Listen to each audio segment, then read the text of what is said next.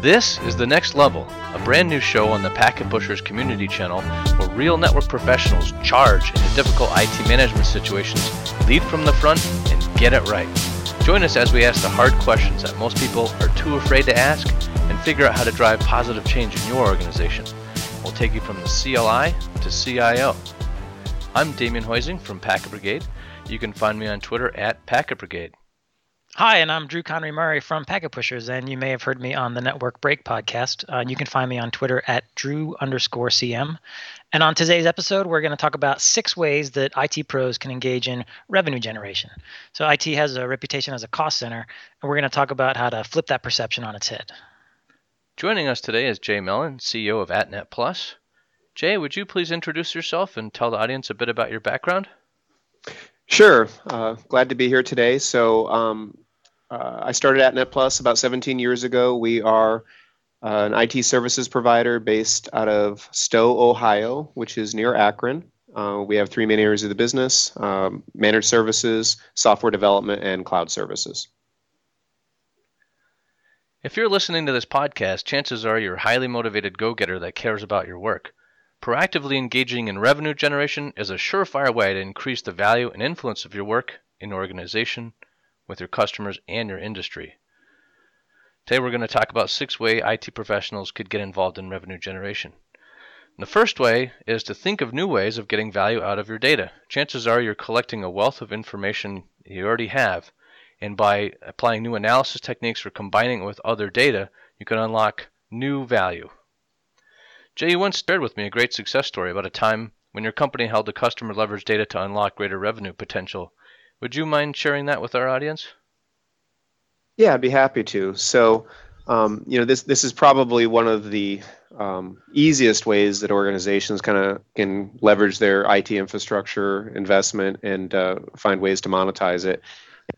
In this particular example, because this was a proprietary solution we developed for a client, I'll try to protect their intellectual property by being vague in some areas, but I think you'll still get the point. So this particular client is in the commercial insurance industry, and the challenge they had was they knew that some of their insurance clients, from time to time, unknowingly in most cases, would exceed some of the parameters outlined in the insurance policy. And obviously, to an insurance company, that poses a problem because it can increase risk for the insurance company, which can have an impact on profitability. And so we worked closely with this customer to identify some solutions to that. And what we really ended up with, I thought, was a pretty brilliant idea in the sense that we were able to identify some publicly available data that was collected by the government, and we were able to subscribe to that data. And through combining that publicly available data, along with some information that was proprietary to this insurance company that was part of the insurance application process, we were able to gain insight that was able to demonstrate for our client very specific cases when their insurance customers were exceeding whatever the specified limits were associated with their policy. And what they were able to do then is actually share that information when necessary with the client to validate, hey, I know you said that it was going to be this, but in reality it's this. And in most cases, a customer was appreciative, not realizing they had exceeded those limits, and was very receptive to that. And what that did for our customer was 2 things. First of all, it then helped them control their risk, because now they essentially were not insuring customers that were exceeding those thresholds. They were able to actually write the policies to properly address those thresholds. But more importantly, it allowed them to increase revenue, because now they were able to go back and actually write policies at a higher dollar amount that properly covered those customers. So for that customer, it was a double win. It was reducing risk and increasing revenue. And I think that's just a great example of where you can use that information to drive the business. So this was leveraging a data source that the company already had internally with an external data source and creating not quite a new business model out of it, but another opportunity to either generate revenue or better manage risk. Right, because they had insight that they didn't have before, and especially in the insurance business. And I think financial services, insurance industries are two areas that have tremendous potential to capture opportunities like this, because you can use insight in order to make better decisions. And by taking public data and private data and bringing it together in a way that you hadn't before, almost always gives you insight. As long as it's done, you have to do it smartly, of course. Mm-hmm. So do you know if this initiative came internally from the IT side, or who came up with this idea? I wasn't personally involved with the process. One of our team members was working closely with the customer on this, but from what I understand is, the customer was, sharing this challenge with one of our developers on the team. And I think through that conversation back and forth said, this is what the challenge we have. And they started talking about, well, how can we solve that? Through that conversation, I think an awareness of this external data source came up, and I believe the programmer probably said, well, if we took this and that and pulled it together, we could show you this. And of course, I think that was the light bulb moment. Mm-hmm. Yeah, that's great. I think it's a really smart idea to look at the assets that you already have in place and see if there's new ways that you can leverage them. And just one more point, and I think it's not just about the data. I think one other example that many people are probably familiar with is what Amazon did. Amazon had this incredible infrastructure that they built out to sell products online, and realized, hey, this same infrastructure might be useful for other people, and that was really the beginning of their Amazon Web Services, or AWS. Right, that's a cool example. It doesn't just have to be data. Even though data is the most likely example that you see, it doesn't always have to be data, and I always encourage people to try to think creatively. So moving on to idea number 2, and this is about IT getting out of its silo and talking to other areas in the business. Seek out colleagues in other departments. So you've got sales, marketing, so on. Talk to them, learn about their jobs, learn about how they're using IT, and find out if there are things that IT can do for them to accelerate their job functions. McKinsey International actually wrote a report, and in that report they indicated that IT-enabled business innovation will account for at least half of their company's earnings growth over the next 5 years. And particularly, as Drew mentioned, the biggest difference is being made in a couple of areas: marketing and sales, product and service development, customer care or after-sales care, corporate management, back office functions, R&D, manufacturing, and service delivery. I'm curious, Jay, if you see that this could be a value in your company. Do you think that if your engineers engaged your sales folks, there's opportunities that might arise for them to help accelerate their job function that could in turn, increase the transactions or interactions with customers? Absolutely. And I think the comment of getting outside your silo is absolutely critical, because it's not only just getting outside of your silo from the perspective of how do we share information in order to recognize these opportunities, but in order for people to do that, I think there has to be a certain amount of trust that, whatever is done isn't going to impact, that other department in a negative way.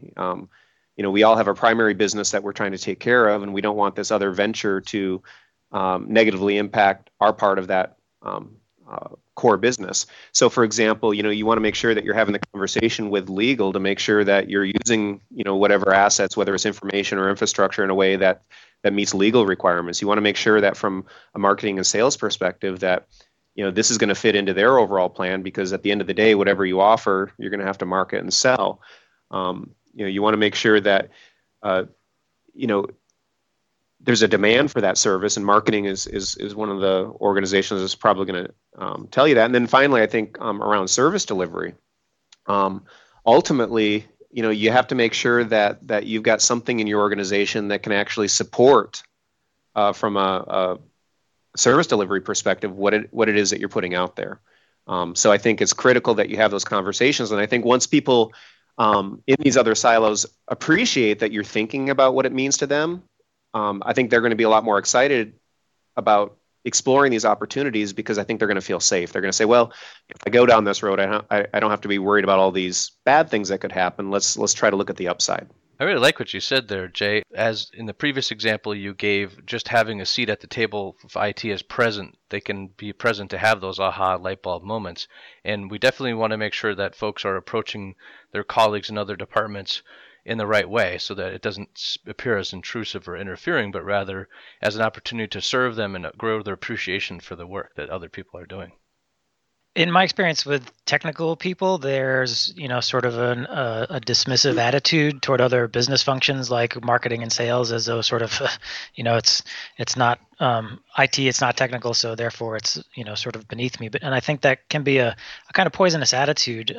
So I think it makes sense to, one, it never hurts to know how your business operates, and what you guys are actually up to, what the company is up to, and two, talking about IT having a seat at the table, that's about relationships. So if you're actually going out and introducing yourself, making connections with people, then the reverse of that perception of IT being sort of the department that says no, or a bunch of scary nerds who are going to yell at me because I, downloaded a virus or something, it humanizes IT as well and says, we're here to serve you, we're here to help the business.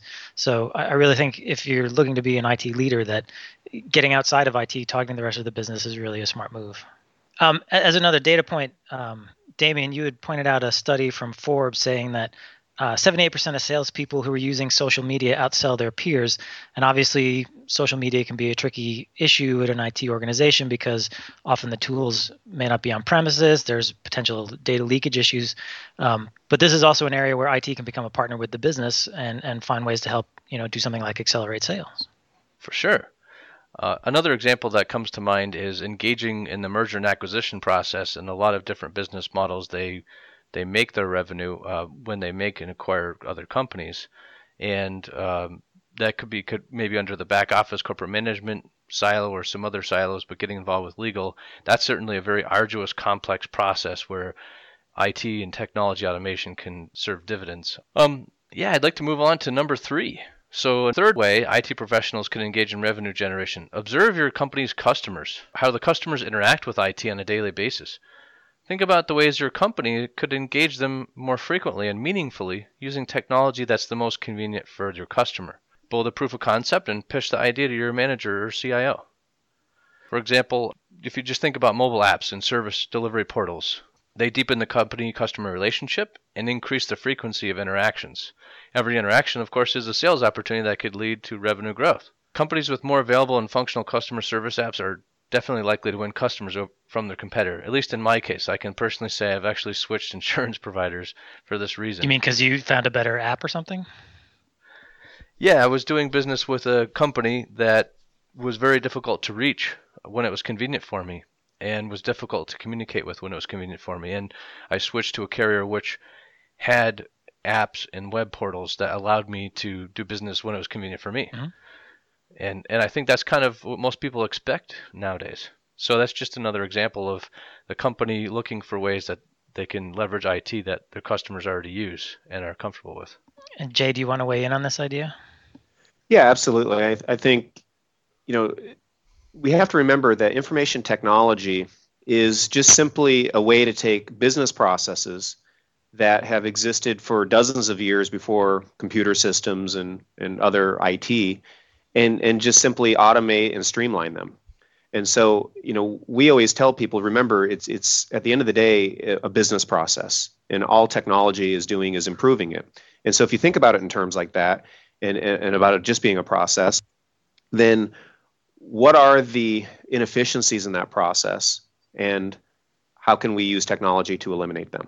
And I think, as Damien was saying, the companies who are innovative are going to think about ways to do that in a way that their clients are going to respond to. Put yourself in the shoes of your clients. What do they care about? What struggles do they see? And how can you use the technology to make their lives easier? Yeah, and I think even if you are in IT, we're all users of technology. We know what irritates us about applications and interfaces. So you can take your own experience as a consumer and bring it back to your organization to find better ways to interact with your customers. Absolutely. Excellent point. So moving on to number 4, if you're introducing a new technology into the organization, think about ways to design it to be more scalable and modular. Consider that many IT organizations have actually spun off successful projects and deployments as other companies or as other revenue-generating services. And we touched on this earlier with the Amazon Web Services example. But Damien, you've got a couple others. I was reading about a couple of interesting examples. Trek, that many folks who ride bike may be familiar with that company. They actually spun off a nascent internal point-of-sale software into a profitable software company called Ascend. So they were able to take something that they were using in-house and manage it in such an efficient and productive manner that it could become a profitable business in and of itself. Another case, Ball State University, they were providing managed wireless to nearby schools. They spun off a Office of Wireless Research and Mapping that achieves about $1 million annual, projected 10% annual growth year after year. One of the organizers of that success indicated that they're discovering the answers and realized how they could generate revenue by providing them to others. So they were already solving some difficult technical challenges, and they found out that it was an opportunity that could be scaled. And lo and behold, he got $1 million business out of it. That's pretty good. Another one, Sears. Actually, I was really surprised. Sears Holdings. I always thought of Sears as just the brick and mortar product store, but Sears Holdings had a big data project that spun off a company called Metascale. And Metascale really had a big impact on their industry through harnessing unstructured data and leading to the whole big data movement. So these are projects that were built internally, but were actually able to be spun out into separate businesses. And I don't even think it only is the realm of big companies. One of the things that we're seeing, our target market is small to mid-sized companies, and we're seeing this mentality now really filtering down into the small to mid-sized businesses where you identify a workflow issue within your organization, you develop a solution for that, and lo and behold, realize that everybody else in your industry suffers from that same challenge, and you can make that available. There's another company that operates in our market providing managed IT services, and they realized that they needed a tool to go out and assess environments in an automated scanning tool. They developed that tool for their own use. Other people started saying, hey, that's a really great tool. Will you sell it to me? Now they've developed this other business that, I wouldn't be surprised if it exceeds the original revenues of the service provider that launched them.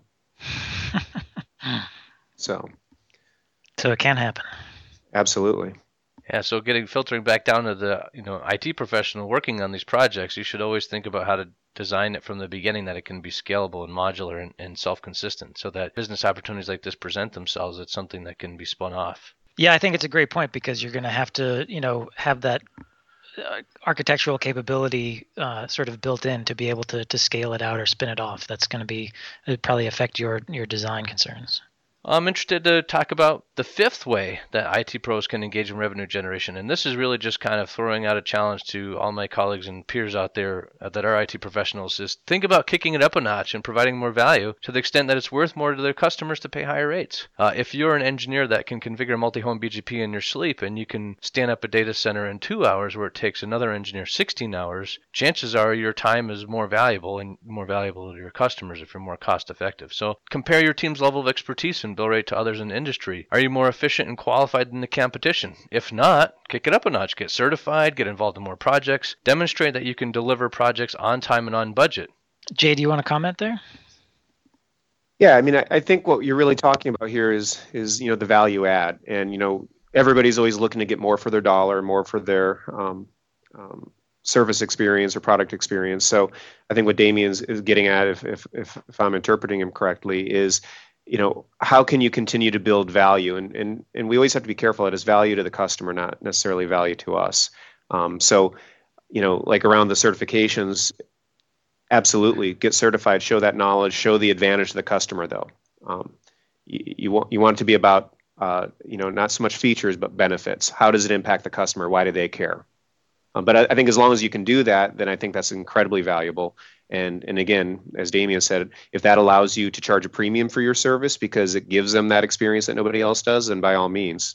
Yeah, if I was an IT director for an organization, I'd much rather go with an outfit that I know is going to be able to deliver on time and on budget and provide good results in a predictable manner more than going with a lower cost company that may end up having cost overruns, errors, problems, where the actual total cost of the implementation is much higher. Yeah, that makes a lot of sense. Good. Moving on to number 6 on how IT can become a revenue generator. This is a little bit counterintuitive, but spend money to make money. And this is important, be accountable for it. A lot of times, IT professionals will be working with very expensive equipment and big CapEx projects, for example, or other things that you do in your daily job. And so to be mindful of the cost effectiveness of everything you do. If you're going to pitch a new design or do a new implementation, perform a basic return on investment calculation. If you see an opportunity for revenue growth, bring it up to your manager. When your manager finally does give you the go-ahead, track the revenue and productivity growth and compare it to your calculation and share the results with your manager. For example, if you needed to upgrade a network switch or firewall and you're a colo facility and you want to be able to host more tenants and more clients and scale what you can deliver, you can do an estimate for that. You can compare that, your estimate, to your actual results. And building that scalability, building that return on your investment is building and generating revenue. Another way is that if you find yourself doing something really repetitive that could be done and outsourced at a lower cost, you can complete more work for your organization and for your customers. So I want to ask both of you guys, since you both work in IT, about this accountability notion. How often do you get pushback from the business, from a CIO, from an executive to say, what is the ROI here? What are we going for? How am I getting return on the money that I'm spending? Yeah, I can certainly step up on that. I mean, I think it's, the amount of pushback you get is probably directly related to how it's presented. I mean, when you look at these opportunities, especially if you're trying to position this as a revenue generator around IT or some sort of cost recovery, you really need to present it like a business, because really, in a sense, that's what it is. So as much as possible, try to prepare that presentation like a business plan, and try to anticipate those kind of questions that they're going to ask. So you mentioned ROI. What we would do is we would address ROI head on because we know it's important. We know it's going to come up. Talk about what the marketability is of it. Talk about what's the competition, who's out there doing it already. What are those threats going to be? Talk about, is the life cycle of this? Is this something that's going to live forever? Does it have, a defined exit? Talk about all those things like you would do if you were starting a new business. It just happens to be folded in within another business unit already. Mm-hmm. Yeah, that makes sense. I'm just trying to drive home that even if you're a junior network engineer and you're just, learning Cisco IOS and you're just, getting your hands on or feet wet in the networking industry, that to start thinking like this out of the gate is going to help you later on, because whether you're doing a small switch replacement in one particular network or, a big data center design, these things are going to be very important to the manager and your customer. Well, because at the end of the day, the driver for this is business. We're not doing IT for IT's sake, even though, the inner geeks in us would love to do just IT because it's fun. At the end of the day, it's all being done because of a business need. So it's critical that you understand what those business drivers are. And if you don't understand those business drivers and you can't speak effectively about them, you're going to have a really hard time pushing your initiatives forward. I mean, do you need to be an MBA or an accountant to do this well, or is this something you can kind of pick up on your own? Though, I mean, we're talking more about business than we are IT here for this number 6. Right. I mean, I don't think you do. I mean, I think there is something to be said for the School of Hard Knocks. It certainly doesn't diminish the investment and the value that the people who have achieved the MBA have, but what we're talking about are relatively simple concepts. Certainly, as you dive really, really deep, having that additional experience, I think, is incredible value. But understanding, costs, pricing, competition, marketing, all of that, you don't need a deep education. I mean, I think most of us are intelligent enough that we can kind of wrap some thoughts around that, and then engage the people that do have that deep business experience when needed in order to put together the full package. And being in IT, presumably you are good with numbers. Let's hope so. If not, hopefully you have access to some tools that can help. I can see subnetting calculations going on in the back of my head right now. Well, that's a really good point. Yeah, it sounds like an ROI shouldn't be too much harder than that. Yeah, and obviously it's going to be based on some assumptions which may or not be valid based on the business. But if you don't try, then you'll never get there. So, here's 6 great ideas IT professionals can go out and engage in revenue generation. But I wonder, the same actual McKinsey report that reported on those particular silos in the revenue generation also mentioned that there's a lot of challenges to realizing the benefits of digital business, such as organizational capabilities and business process. So I wondered, is there a chicken and the egg scenario? Does something need to come first when first pursuing revenue through IT? Does business process come first, or technology implementation come first? And can we think of some exceptions or examples of both? Jay, do you want to dive in there? Yeah. I think Damien, you make a really, really good point there about it. Is it a chicken and egg scenario? Because it's one thing for somebody in the business just to sit down and say, And let's use Amazon as an example. Let's say that, before they had developed out a pretty robust, solid infrastructure in order to support their e-commerce activities, let's say somebody in the executive suite said, you know what, someday we're going to sell our computer resources off to other people. People probably would have looked at that individual like he or she was crazy. Right. Because, what are you talking about? This doesn't even exist yet. So, I think for most businesses, although I think it can go both ways, I think, you have to have that fundamental understanding of what the limitations are with the technology, what it's capable of, and let that drive the ideas. I'm not saying that you can't have the idea first and develop out the technology, but at that point, then you really need to think of that as a separate business entity. It's probably not an extension of your existing IT, because at that point, you're inventing IT to serve this new opportunity, not leveraging something you already have. And it's not that that's wrong. It's just a different approach. Yeah, I think that's a good point. And almost in that clarification, it's sort of the delineation between evolutionary and revolutionary. Well, I think there are some of the things we talked about, like the example of designing things to be scalable and modular, so they could be spun out, is certainly a revolutionary example. But an evolutionary example that we talked about, such as just making sure you think about ROI when you're pitching a data center upgrade, I think you can make incremental improvements too. So I think part of it is that we're challenging the IT professional to do is to think about these things, get engaged in these things, show something that works, and bring it to your manager or your CIO or a stakeholder that could navigate the business and the business process advantages and disadvantages to make it happen. Yeah, I think you can't just kind of wait around for either the technological or business process situation to become ideal, for all the planets to align to make something happen. There are opportunities that you can probably find in your organization to do some trial products, to test them out, test some ideas. Just like you would, throw something in the lab and see how it works. You can, I think, do the same thing here. And I think another challenge kind of related to that too is just, unfortunately, and I think people are starting to change their perceptions, but there's still this mindset that IT is just a cost center, and put them down in the basement where nobody can see or hear them. Reluctantly write the check for it every month and move on. I think there's still a little bit of that bias, but hopefully people are starting to open up their minds a little to these new ideas. But it might take some convincing sometimes to get people to think of IT differently and not just a cost center. Right, and IT can, sort of take its fate in its own hands here and be the advocate for IT within the organization. Don't wait for people's moods to change. Go change it. Humanize and make those connections, like we talked about earlier. That's something Absolutely. IT can do right now. Yeah, and if it doesn't work out that it's the best solution for a particular organization, the fact that you've had prepared and you're aware of it allows you to be ready for the opportunity when you do encounter another organization or another situation where it could work. So if at first you don't succeed, try again, right? Yeah, Silicon Valley talks about how much they love failure. So yeah, let's go out and have a little failure, and then learn from it.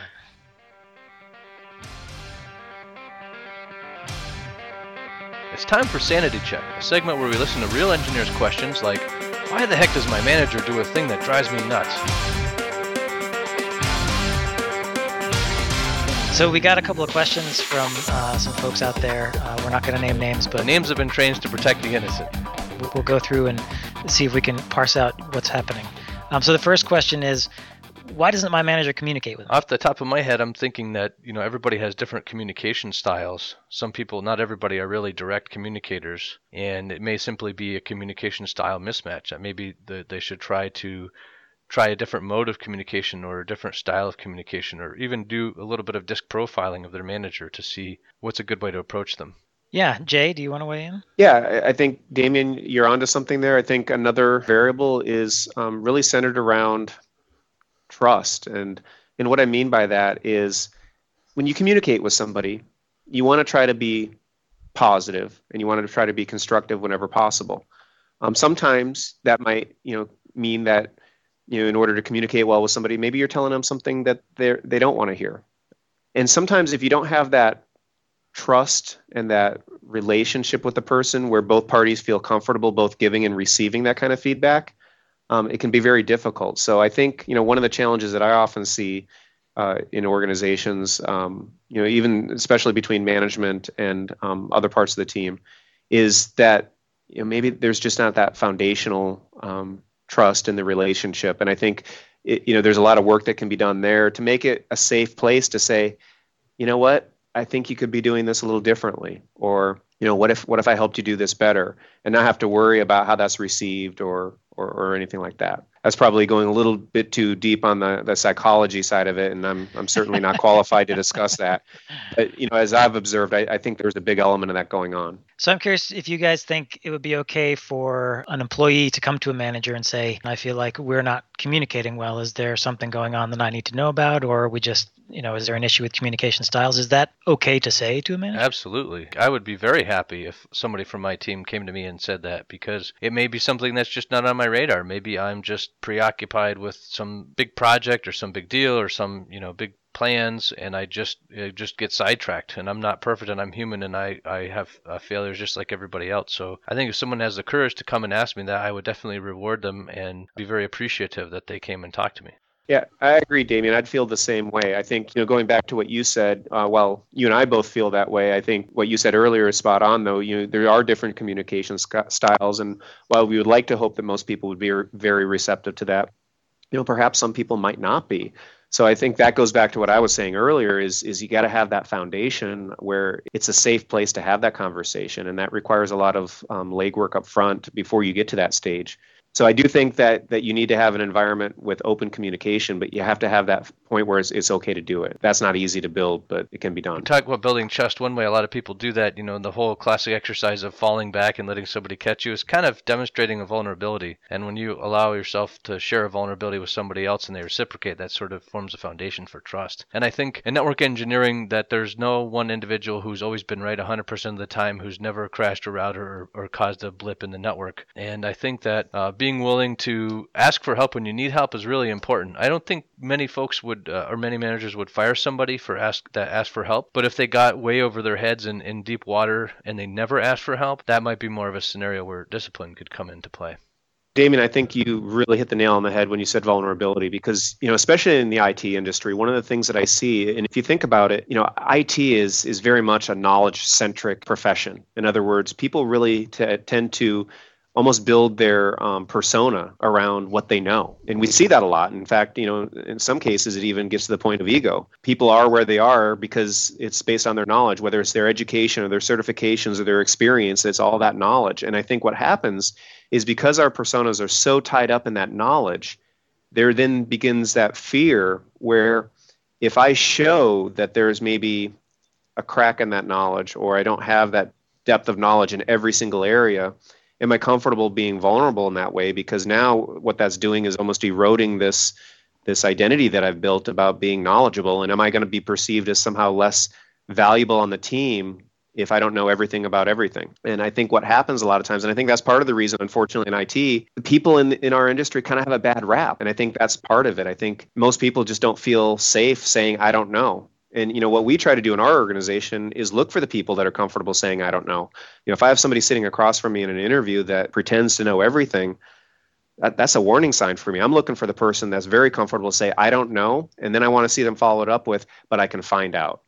Because that does two things. It shows they're comfortable being vulnerable, which is to your point, Damien, but also shows that they're motivated to take ownership and figure it out. I think this is really interesting that, we're talking about concepts like vulnerability on an IT podcast. I think that's really important because there's a whole human element to being in IT, being in a business, being around other people that really doesn't get brought up very often. So this is just a little side note, but I think this discussion is interesting and useful. Yeah, it could probably be a whole topic unto itself. That's right. We get like the Dr. Phil of IT to come in and exactly diagnose us so all. I think we might be able to squeeze in one more question along these lines. Drew, if you want to go for it. Yeah, it totally ties into this trust discussion. The question is, I feel like management doesn't trust me because they rejected a solution that I proposed. Why was that? So I think that this is definitely something you don't want to let lie because trust is so critical to working together. An individual should actively seek out, find ways to understand why their idea was evaluated a certain way. I myself have been guilty in the past of presenting an idea which was not fully cooked. So a nice manager might turn and say, sounds like you're onto something there. Maybe you want to think about it some more and get back to me. That's not to say that's totally dismissive of the idea, but maybe the way it's presented isn't fully baked. I think going and engaging with your manager and even within the organization to identify how they evaluate ideas whether it's, analytically or objectively, and what the criteria is, what their decision-making process is, and don't be afraid to ask. And maybe asking in a group isn't the best. Maybe asking one-on-one would be a good starting point. Go ahead, Yeah, Jay. completely agree. I think one other part, often there are many, many other variables involved that as the idea presenter, you might not have visibility to. And in some cases in the business, there might be very legitimate reasons why you don't have visibility to that. And so I think the manager or the supervisor does bear some responsibility to communicate the response in a way that is, sensitive to those other factors without, betraying the trust that's needed. Be discreet when you need to. And I think sometimes people kind of forget that, what I see on the surface, it's kind of like the whole iceberg. What I see on the surface does not represent everything. And I think, especially having been in both roles, I appreciate that a little bit more than maybe I did when I was putting ideas out there and frustrated when people didn't run with them. Mm-hmm. And I think I think it's a legitimate question to ask. I think it's legitimate to bring up with management, but I also think you need to be thoughtful in how you broach the question. I don't think you want to come angry or adversarial. You want to make a legitimate request, but couch it in a way that's not like, "Hey, you stupid jerk, why didn't you pick the best solution, which was mine?" Because that's not going to help anything. Absolutely. Definitely not. Yeah. Sometimes if you find yourself having an emotional reaction, it's good to give yourself a little breather, or sleep on it, as they say. And then sometimes not everybody makes decisions involving emotion, but sometimes if you have an emotion, you take ownership for it, then it doesn't it doesn't come across as you're blaming the other person for causing that. Right. And if you've put a lot of time and effort into a proposed project or solution, it's kind of your baby. It can not feel good to have somebody say no, but you need to put those feelings aside and try to be more objective about getting some feedback on why it didn't fly. So that brings us to the end of this segment. We'd really love to get your participation. If you find yourself frustrated or scratching your head about something that IT management's doing to you, ask us about it. You can send us an email at nextlevel@packetbrigade.com. We'll also have a link to an anonymous SurveyMonkey survey in the show notes. All sources are going to be kept confidential. We're never going to use your name on the air. So if you have a question, we'd love to hear about it. Well, thanks a lot for joining us on The Next Level. I'm Damien Hoising. You can contact me at damien@packetbrigade.com. I blog on Packet Brigade and hopefully Packet Pushers in the future. Absolutely. I'm Drew Conry Murray. You can find my blogs on packetpushers.net, and you can follow me on Twitter at Drew_CM. Jay, how can folks get in touch with you? And are there any books or resources you'd like to share with the audience? Sure. So again, my name is Jay Mellon. My company is AtNet Plus, spelled AtNetPlus.